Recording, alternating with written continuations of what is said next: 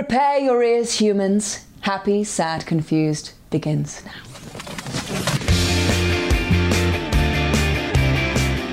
Today on Happy, Sad, Confused, Bradley Whitford, from The West Wing to Handmaid's Tale.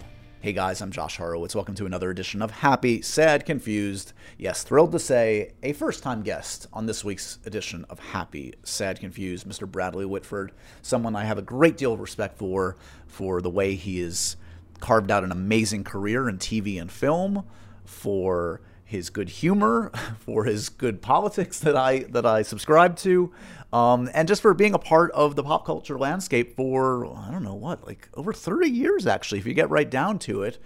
This is one thing I discovered in digging into his resume was, oh yeah, Bradley Whitford sure has been in these things in recent years, from The West Wing, and then in more recent times, things like Get Out and Handmaid's Tale, but I was digging into the movies I kind of grew up with and realized, oh my gosh, he's been in everything from like Philadelphia to Adventures in Babysitting. He really, Scent of a Woman, he just popped up in so many great movies prior to him kind of hitting it big with his association with The West Wing and Aaron Sorkin.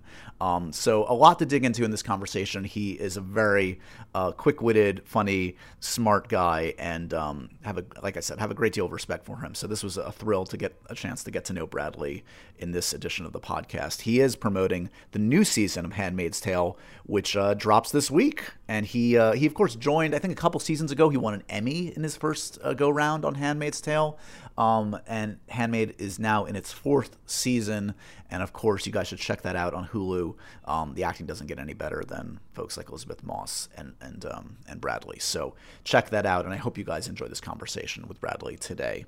Other things to mention, I teased this last week. In a matter of hours or a day or two, you'll be able to watch my conversation with Michael B. Jordan about his new Amazon film, Without Remorse. Really proud of that one, and always a big treat to catch up with Michael B. The man is kind of on top of the world. I mean, top 5 movie stars on the planet, maybe, right now, is Michael B. Jordan. You know, it's hard to think of people that have more clout right now and are mixing it up like he is. Creed and Black Panther, you know, emerging in things like Friday Night Lights and Fruitvale Station. Again, a guy I have so much respect for, and a guy I've known for quite a bit. So that was a real treat to get to know, or not to get to know him, I know him already, but to really get a chance to dig into some of this stuff with him for MTV. So look for that on my social media. I'll tease it out on Joshua Horowitz, but you can always look it up on MTV News' YouTube page. And yeah, that's one that you should definitely not miss. Other housekeeping things. So I have news which may seem like sad news, but it's kind of necessary news, and it's more of an evolutionary news, if that's a word. So we have had such an amazing time, and by we, I mean me and the folks at Comedy Central, a pretty small team, in the last about a year, a little bit over a year, making Stir Crazy. We made, I think, about 50 episodes, and it was just, it was such a great focus for me personally in the middle of this madness of 2020, of the pandemic, of frankly going through personal stuff and losing my dad in the middle of 2020, to be able to focus on a new venture like Stir Crazy and work with the talented Comedy Central folks and welcome some of my favorite actors and comedians to a silly format like Stir Crazy. It was such a joy. When we launched it, we knew this wasn't maybe necessarily a sustainable thing forever. It's a Zoom conversation. The whole nature of the thing is we're all going stir crazy. For a variety of reasons, Stir Crazy, I'm sad to say, is over.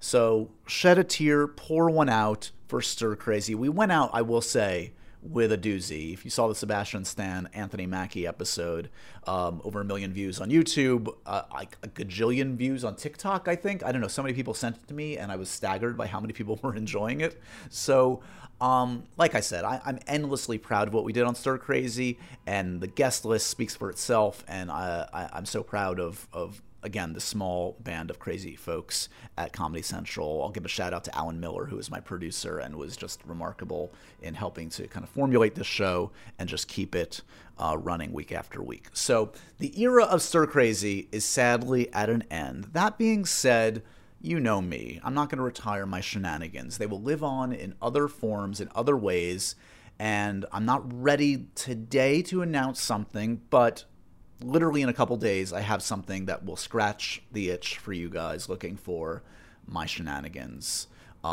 So I will just say stay tuned. And it's going to be a big, exciting new thing, again, with some folks that you love. We're launching, if all goes according to plan, I'm going to knock on wood in my apartment next week. So next week, a new kind of series with Josh shenanigans with celebrities, which is, I know, what a lot of you guys enjoy me doing. So stay tuned, and RIP Stir Crazy. Who knows? Maybe it will live on another day, another time, another place. You never know. It's a weird, wild media world. Anyway, that's the happy, sad, confused news about Stir Crazy. But let's get to the happy conversation today with Mr. Bradley Whitford, starring in season 4 of Handmaid's Tale. Love chatting and getting to know Bradley, and I know you will love getting to know him too. Here he is, Bradley Whitford.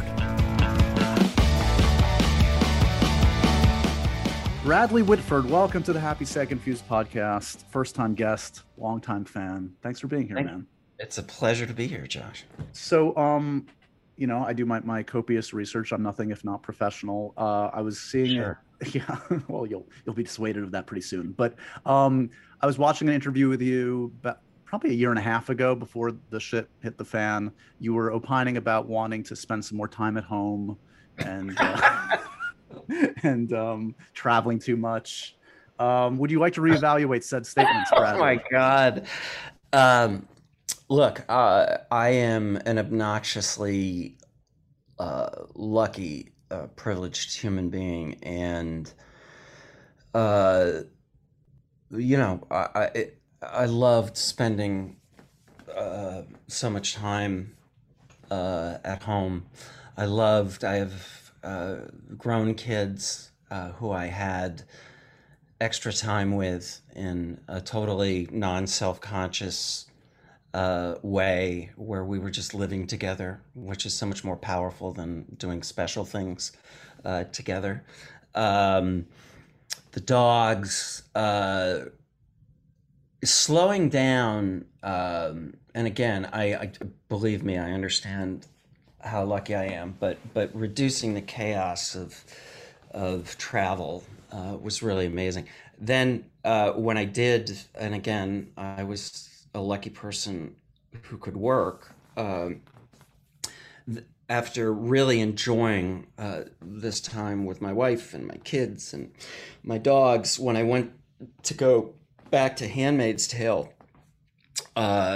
usually one of the wonderful things about the job is it's such an interesting part, and but the show is about June. It's about Lizzie's character. So you go up and you do these amazing scenes, and then you fly back. Well, this time, you have to quarantine, and it involved 2 trips up. So it was a full month of. They're serious about the quarantine up there. Sure. Well, what is the etiquette? Because you kind of have a head start on many of the rest of us. Like, I'm just literally, as of yesterday, I'm now fully vaccinated, 2 weeks out from my second shot. So happy about it, and starting to entertain seeing people in some in safe ways. Are you hugging your castmates? Are you what does it approximate what it used to be in these kind of bubbles? On the advice of my attorney, I'm gonna take the fifth on that. No. We talked about it. We did the West Wing reunion during this time with all the protocols in place, and it was heartbreaking to not be able to, throw your arms around Allison. That's where you really felt it the most, and it does make you realize that. The joy, I feel this. I've always felt this, but the older I get, the more I feel it. There's a lot of stuff that I've shot that I have no interest in watching it. It's more about the process of making it. And we were actually talking on the West Wing thing about how, when we were doing West Wing, we didn't have these phones. Yeah. I'm going to sound like an old actor, but it's always sort of heartbreaking, because when they used to say cut, that was when the fun began. and the teasing and the flirting and the connecting, and now you say cut and heads go down. Yeah, heads go down to the phone. But I think everybody feels frustrated not to be able to have that sort of set experience. And I did notice it on Handmaid's Tale, which is it's a brutal show. The material is really quite brutal. And it is one of the sweetest sets I have ever been on in my life, which I think is it's partially the people who run the show, Warren Littlefield, Bruce Miller. It's Elizabeth Moss is one of the least pretentious, sweetest, most brilliant human beings I've ever met. But the contrast on this set, it's like, you expect that, like the AD, these Canadians, and they are genetically, stereotypically the sweetest people on the planet. And, it'll be like, okay, I don't want to rush you, but I think we should get the nooses on the girls.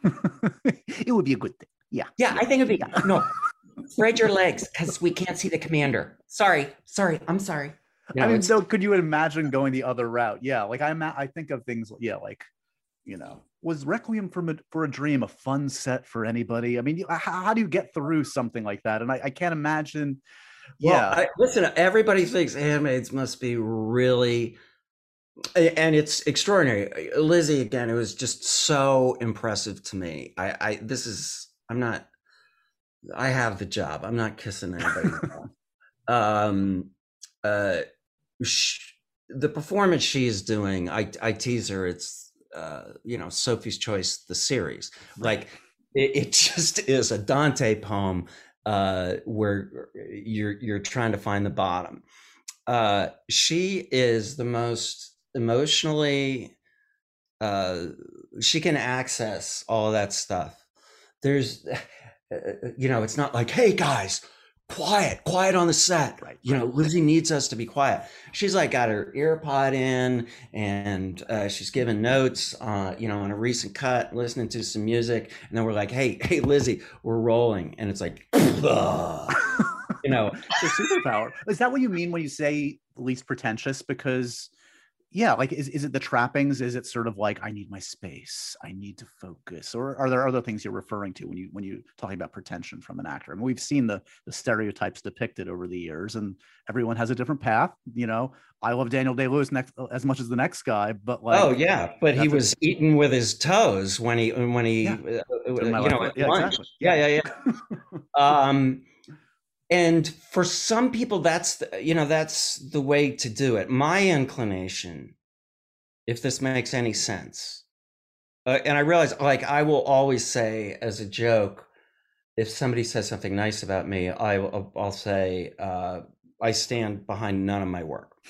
It's easier that way, and it's a joke, partially because I'm embarrassed to be an actor. I always want to do that. You're going to have to embrace it. Yeah. At the Screen Actors Guild, awards, they'll it'll be like, hi, right. I'm Kathy Bates. Right. I grew up here and I am proud to be an actor. I'm going to be one of those where I'm like, my name is Brad Whitford. I'm from Madison, Wisconsin. I've been doing this for 35 years. I'm still not proud of it. Still on the fence. Yeah. Don't look at me. It's kind of excruciating. We're all clowns. You know this, right? Yeah. I wear makeup for a living. Thank you. But honestly, I am better off if I am constantly undercutting the importance of what I'm doing. Of what I'm doing. I think. I've been thinking about this a lot. I like. There's a couple of differences between good actors and great actors that I've seen in other actors. When you're standing right there with one of these people who's kind of blowing you away, there's a distinct sense that this isn't school. This is recess.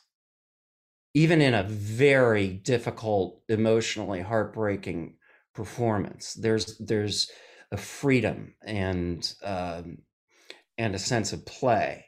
That anything could happen. That Anything could happen. So yeah. even if you're doing a scene that is, I mean, there's an incredible actor, Hank Warrenitz,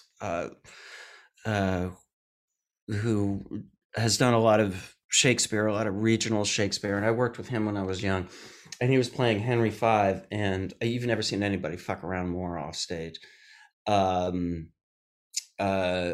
Just, in order to get there, there's a sense of mischief that I think no matter what the material gets you to an interesting place. Mark Rylance is like that. Yeah. You know who that reminds me of, the way you're talking? I always hear Anthony Hopkins talk about it that way. He seems like the most whimsical, it's just, he totally minimizes what he's doing. Like, I'm there to say the words, and it's just a job. And he's actually,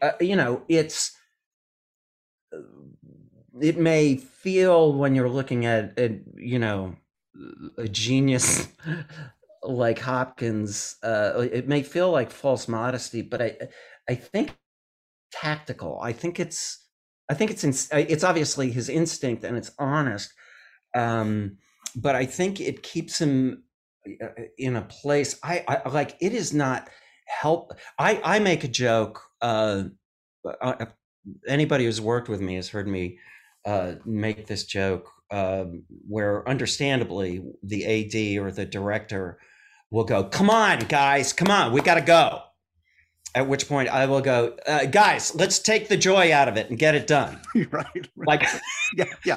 Let's just remember, this is supposed to be very unpleasant. Yeah.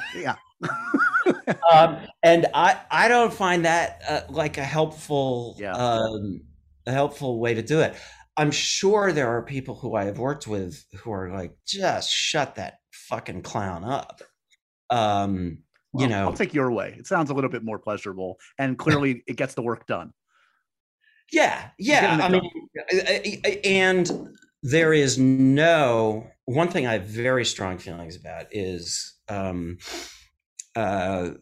these people who think they need to be pricks when they're directing. Like, when a director's, it's like, first, do no harm. You know what I don't need from a director when I'm making a public spectacle of myself? For them to reinforce the fact that they are scared. Yeah. Like, we're all scared. Nobody knows how to do this. Nobody has any fucking idea. Was I shooting Get Out, we're like, after a take, where we going, yeah, we nailed that take. This is gonna be amazing. Yeah. Like, you're like, oh God, I hope this works. Yeah. So, and all of the great directors that I have worked with, whether it's Alan Pakula or Jordan Peele or Spielberg, they're not monstrous pricks. That's just not helpful.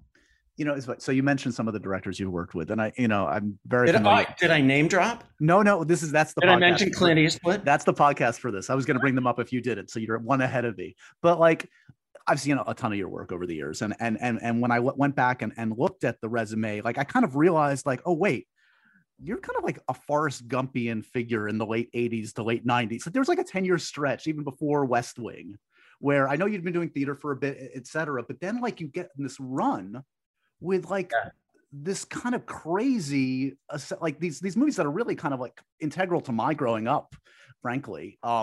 Starting with, I mean, this is a random one that you didn't mention. I watched the opening scene the other day of Adventures in Babysitting, in which Elizabeth Shue is dancing her heart out, dreaming of a life with you, serenading a photo of you. Chris Columbus directing, Elizabeth Shue pining after you. What are your memories? Oh my God. Chris is one of the sweetest guys in the world. I was absolutely in love with Lisa Shue. Um, uh, and I think, am I crazy? Is that Chris's first directing movie? I believe it is. Yeah, Yeah. I don't think I'm making this up, but I think I was there the first day. Um, and Chris had he had sold some big scripts, I know. Yeah. Goonies or something like that. But he was directing for the first time. And he I think he very conscientiously had his like shot list and had everything storyboarded. I forget who the DP was, but I just remember him showing like the storyboards to the DP and the DP going, yeah. Aren't you cute? Aren't you cute, first time director? Yeah. Yeah. Oh, that's sweet. You storyboarded it. But yeah, what year was that? I think it's 85, I want to say. No, it's after that. It's like it? 86, 87. Could be. It doesn't matter. That was my prick phase. I had a long prick phase. I do remember. What was the height of your prick phase? What was the height? Yeah. Well, I think I proved in pretty quick succession. There was Revenge of the Nerds, Right. 2: Nerds in Paradise, and Billy Madison, where I showed really incredible range because I could play a prick, and I could also play a prick on vacation. Give me any environment, I will bring my prickiness to it. I will bring the white douchebag wherever you call. You also can bring it to the dinner table with Al Pacino and suffer the consequences. Yes. Yeah, that was intense. So that's Martin Brest directing. That's a heavyweight. That's Al Pacino going on to win the Oscar for Scent of a Woman. And you're just tearing him apart. You're kind of just really giving him the speech, and he's kind of silently taking it until his breaking point, and then you almost lose your well wife. You know what people always say, they always say, wow, that looked so realistic when he threw you against the wall, and people will say, did that hurt? And I have a little bit of a genetic problem that I produce kidney stones, kind of like a Pez dispenser. What a gift. And yeah, it's a gift. And that was one of my first ones, and I had just had lithotripsy, where they zap them and they put a stent up your schlong that goes. I bet you haven't talked about this on the podcast before. This is the first. That goes from your kidney to your bladder, and if it's, I've had them several times. If it sits on a nerve, you basically feel like your balls are cavities that are chewing on tinfoil. Another image I doubt has come up on the podcast. We'll animate it afterwards for the kids. Yeah. But this was a big movie, and this was, Al Pacino and Martin Brest, and the show had to go on. So I didn't tell anybody, but every time, and he was very soft here. Like, Al knows what he's doing.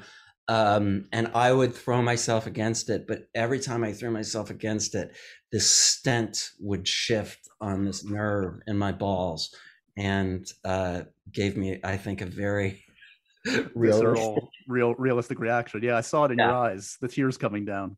Well, congratulations. The secret word on today's show was schlong, and you got it in the first 20 minutes. Good. So yeah, so you'll get your prize in the mail. Thank you so much. I'm a huge Alan Pakula fan. I'm glad you mentioned him. You were in, I think, maybe an overlooked one. Presumed Innocence, a pretty effective crime thriller, and that was an incredible experience. That was like the first big movie. Bonnie Bedelia, I remember, who is so underrated. Oh my God, is she brilliant? And I remember she said, my little nephew, he's so cute, is coming to the set. And it was this cute little kid who was saying he was actually going to do a movie, and his name was Macaulay Culkin. He was this little like 5-year-old. Um, but yeah, that was amazing. Alan was this um, uh, elegant,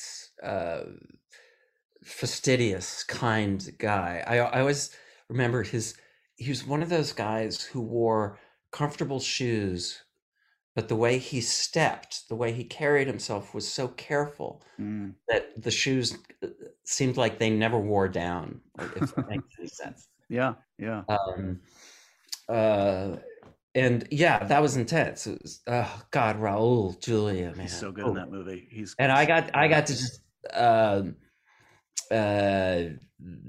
be with him, and he is so free and such a joy.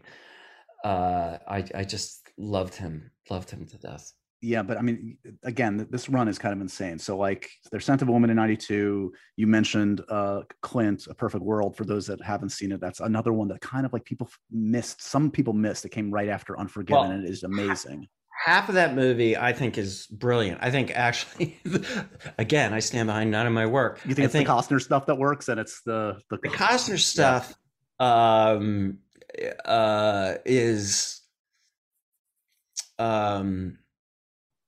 is really amazing. Working. I realize I have a sort of, ever since Clint went kind of right-wing Republican, he was very, very sweet working with him. And, his thing, notoriously, he does not say action or cut. Scared the horses, apparently. That was the whole thing. Right? That was the thing. Yeah. It would scare the horses. There was a funny thing that happened with him where I was on the set and I was reading the New York Times, and he's sitting in his chair with his heart beating once every 3 minutes. And it was right after Unforgiven, and the arts and leisure section is back when there were newspapers, if you remember. By the way, I was reading a newspaper on a set last year, and this 25-year-old actress walks by looking at her phone and looks at me and goes, "Whoa, old school." I let my print subscription finally end just last year during COVID, and I was like one of the last of a dying breed. Oh, I know. I'm tempted to bring it back. I miss it terribly. I know. But I'm sitting next to Clint. I'm looking at this, and the headline is Clint Eastwood's Vision of America. And I go, hey, Clint, did you see this? And he looks at it. And he goes, Vision of America. It's like, 10 years ago, I was working with an orangutan. Now they think I'm Gandhi.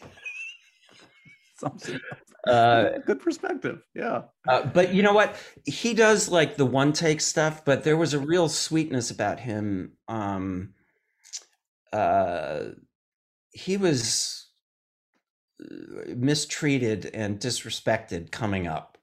And certainly I was just a young actor, very young actor then. And he wanted to make sure that he would check in to make sure that we were okay. If we needed another one, nice. he'd give us one. He was very sweet. Now, did you have a relationship with Sorkin prior to West Wing? Because you had been in A Few Good Men. Yeah. This is a funny thing. People will say, how did you meet Aaron Sorkin? I did Revenge of the Nerds 2, Nerds in Paradise. And Tim Busfield was on that. And Tim and I sort of bonded over theater. We went to the One Act Festival at Louisville while we were shooting, and we became really good friends. And then he took over for Tom Hulce in A Few Good Men, and then he was leaving. And he said to Aaron, I think this guy would be good with your material. And I went in the kind of Kevin Bacon part, and understudied the lead. And then it was an extraordinary thing Aaron did, because usually when you're replacing in a long running show, it goes to, no disrespect to me, a fading television star. And instead, um, Aaron really stepped up, and I got this part, and I had my dressing room at the Music Box Theater was bigger than my apartment. You're spending a lot of time there. You're like, wait, I should. I used to sleep there. I moved my dog in there because we had they had 24-hour doormen then, so I just moved in. Who was the? This was one of those productions I'm just so sad I just wasn't the right age to see at the time. But like, who was Jessup? I know Stephen Lang played him at one point. Do you remember who was? Ron Perlman. Oh. Yeah. There's a power to that guy. That's amazing. Cuba. So, I know you've answered every possible thing on West Wing. I guess my broad question on your experience playing Josh on that is like, I mean, I remember what it was like just from the outside looking in. Like, it's so rare when a show is at the center of like a cultural and political nexus, right? Like, it just never happens. And you had it kind of to a different degree in Get Out. But like, do you remember kind of like what it felt like in the eye of the storm at its height, when like West Wing was like the Game of Thrones at the moment, where people were kind of obsessed with it and it was driving cultural conversation, and it was fun to watch? I mean, it kind of was it was checking all the boxes. Yeah, it was intense. I mean, the farther we get away from it, the luckier we all feel. Sure. I mean, it was a miracle. The thing going on, you cannot overstate the relentless obligation of, like, here you're doing a show. What Aaron did will never happen again. Yeah. Ever. Like 20 hours written by like one guy, like 22 hours, the equivalent of 11 feature films in 9 months. That is verbally complex, emotionally complex, civically complex. So it was just this sort of, you get so close. The cast, I think, got so close. We were all becoming known at the same moment. Yep.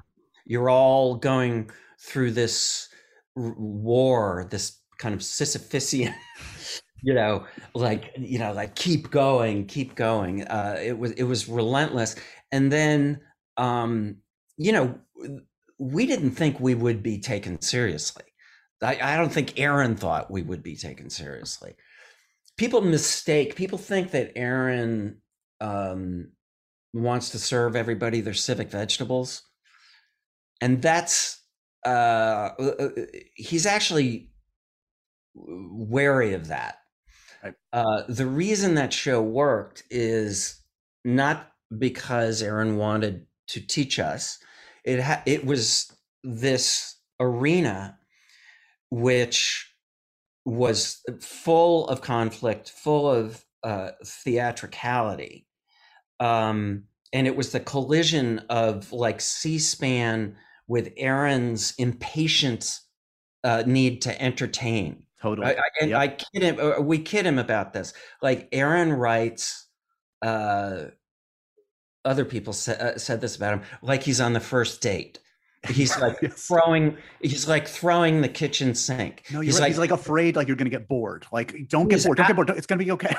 Absolutely terrified. And he's like, oh, I'm going to give you everything. This is going to be, it'll be thoughtful. There's going to be a huge emotional payoff. He's going to slip on his shoes like it's, a pratfall. So it's the collision of those things that made it work.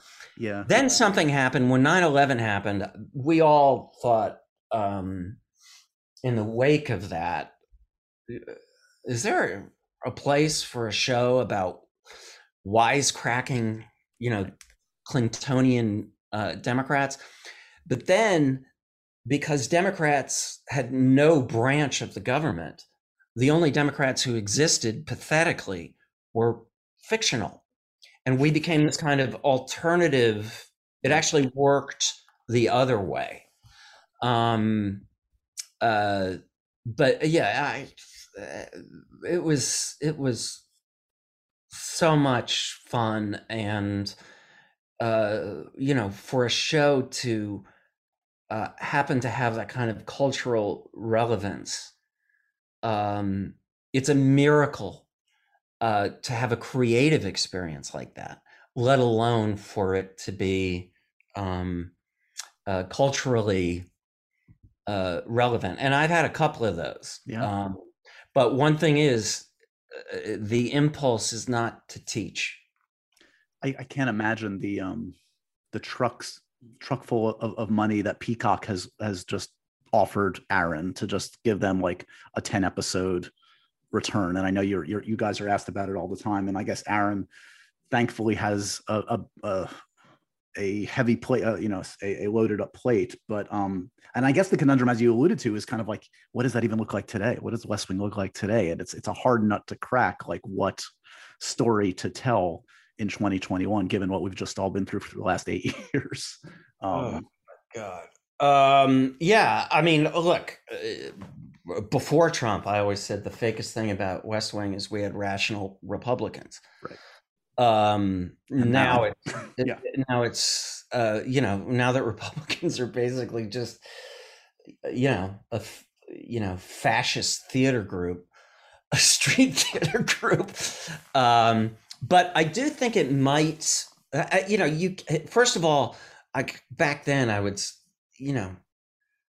there was talk of the show going on. Mostly, we lost John Spencer, which made it feel like it needed to end. But also, I would always say, like, you got to get out before your banana turns brown. You really do want to be talking out. about the schlong again. What are we talking about? Yeah, here? Yeah. Before your schlong turns brown. But I think it would be interesting. It couldn't. We can't go back to the West Wing, Yeah. But I think it would be interesting to have those characters in another way confront the world as it is now. I think that might be interesting. Did you alluded to like another kind of instance like West Wing, which is of course, I guess, Get Out, which kind of captured the cultural political zeitgeist when it came out, and justifiably so. What Jordan was able to achieve is remarkable. Did he talk to you about, like, in some ways he's kind of cashing in on your persona a bit, like in terms of like the likability of Josh Lyman that we've like enjoyed for 155 hours, or like we're predisposed, despite some of the douchebags you've played, admittedly, you talked about. In recent years, it feels like we're like, okay, we trust this guy. He's a good guy. Did you have a sense that was kind of like part of the game of that one? Yeah. I mean, he's taking, a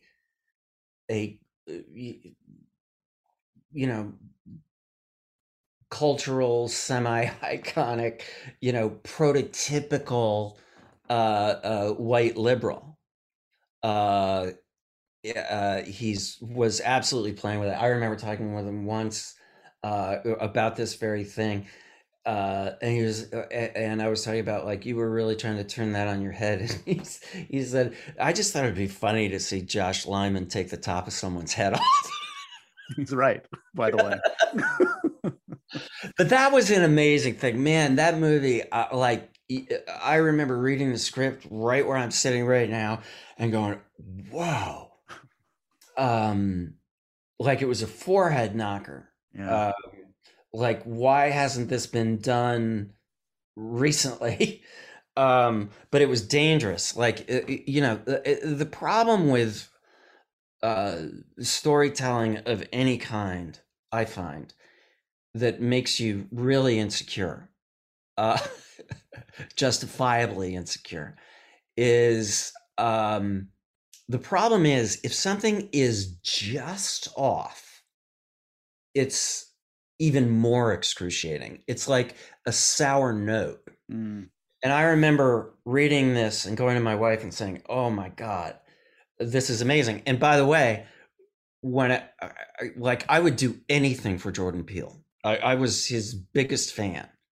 I thought, when I heard it was a Jordan Peele movie, I thought, oh my God, he's acting in it. I was really upset because all I ever wanted to do was something, a Key and Peele skit. Um, and when I read that, I was like, oh, I knew I was going to do it, just because Jordan had anything to do with it. But I remember thinking, man, if you get this, kind of charming, uh, there's some humor in there, racist, wrong. That could be a problem. I have never in my life had the experience. I remember I had to loop, and Jordan. I, I I said Jordan called me about looping, and I said, "How's the movie?" And he's like, I think it's kind of really good. And I was, which is very unlike Jordan. Sure. Uh, and I was teasing him and saying, well, you spent, what, 2 years doing this, your career's on the line. You have to drink the Kool-Aid. I'm sure you. And he's like, no, I think people are really kind of responding. And he didn't want me to see it until I saw it in a theater, and I went up to Sundance, and it was a midnight screening. And I think because people initially thought of Jordan as a comedian, it was raucous. But I have never seen the souffle rise like that. I couldn't believe it. I was shocked. It was disturbing. It was, what it was saying was so complex and fundamental. And Jordan would say, it's funny because people often say, because I've done a couple of horror movies, they'll say, what is it you love about the horror genre? I'm not somebody who's like, oh, Saw 7 is coming out, I can't wait to see it. Right. And Jordan asked me, he's like, do you love horror movies? And I'm like, but Jordan is obsessed with them. And because he understands, he would talk about how horror movies are about ways we process shit that we're too afraid to talk about. Yeah. I'm so thrilled that he also like proved, like, you're worried like he's got one in him, and then he does it again with Us, which is just like a fascinating movie that gets richer with each rewatch too. He's got the goods. It's amazing. He's amazing. He's amazing. So a couple quick things I want to mention in addition to Handmaid's Tale coming back for season 4. I'm intrigued that you're going to be popping up in Tick Tick Boom. You've shot that. What kind of? So wait, are you playing Stephen Sondheim? I am. That's interesting. Tell me about the experience with Lynn and playing Stephen. Lynn is somebody who I love. Lynn and I had the same wonderful acting professor at Wesleyan. And Lynn was obsessed with West Wing. I remember hearing that he was, by the way, I just saw the In the Heights, which is just amazing. I know people have started to see it. You've seen it? Yeah, it's unbelievable. But I remember hearing, Lynn's doing like, what is he doing? This was after he had done In the Heights long before. I think I ran into him. He had done the music for Bring It On while I was doing Boeing Boeing. I don't think he told me, but I heard he was doing like, I said, what is he doing? It's like, it's a hip hop version of the Founding Fathers. And I was like, aw, good for him. He's got a little thing he's working on. That's a nifty idea. And it was, I remember watching it the first time, and I couldn't stop crying. I knew it was a brilliant idea. I didn't, the variety of songs and the power of that show just boggled my mind. He is one of the dearest, kindest human beings on the planet. He and Tommy Kail um, are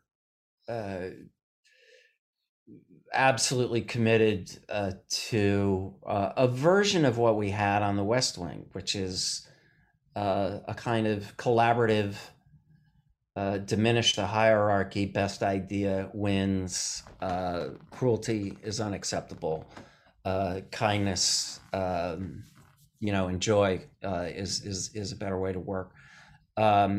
Lynn was a great director. Playing Stephen Sondheim is like, I played Hubert Humphrey, and it was a version of that problem.